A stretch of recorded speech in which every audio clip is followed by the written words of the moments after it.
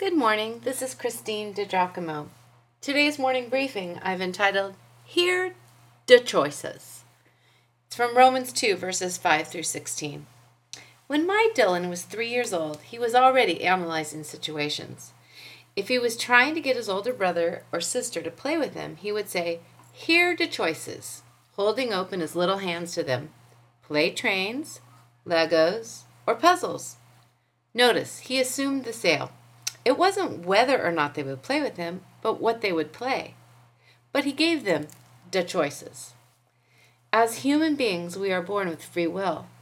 God himself opens his hands to us, says to us, Here are the choices.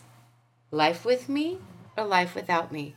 You are free to choose either one, and I will respect that choice. If you think you would rather do life without me, not turning away from evil, then just know that judgment will follow. You will be judged according to your deeds, according to your sin.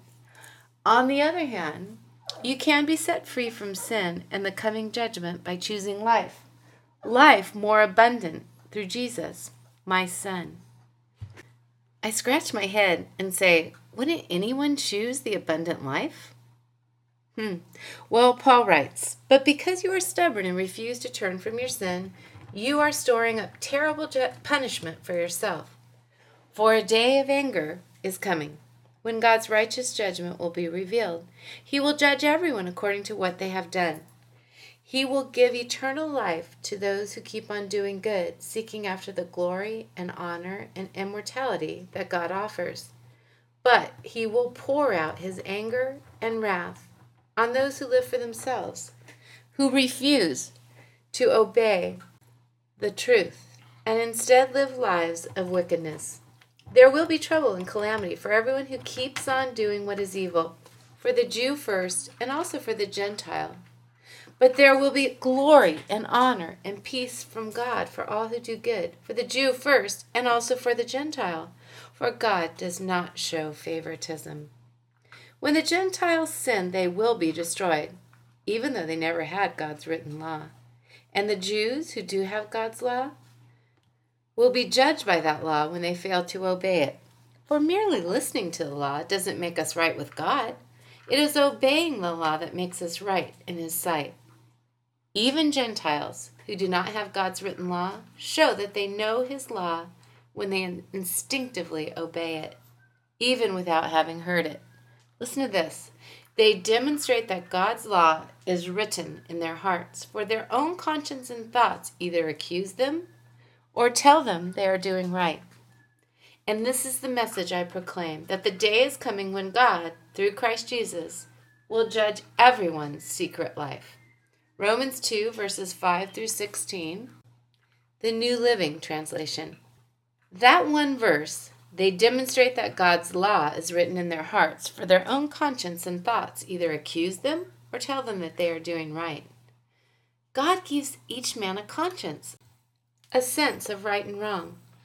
But then he again leaves us free to respond correctly to that inner voice or to ignore it or override it. When we listen to the dictates of our conscience, we stay on the right path. On the other hand, when we ignore them, we choose to violate our conscience, and we make the voice a little quieter each time. Sin becomes easier. I've seen folks get to the point where they seem to have no conscience left. They can do abhorrent things and not feel badly or remorseful. It blows my mind, really, but I believe their conscience is lost to them because God gave them over to that which they would really prefer to do. Gave them over? That's what Paul talked about in Romans chapter 1.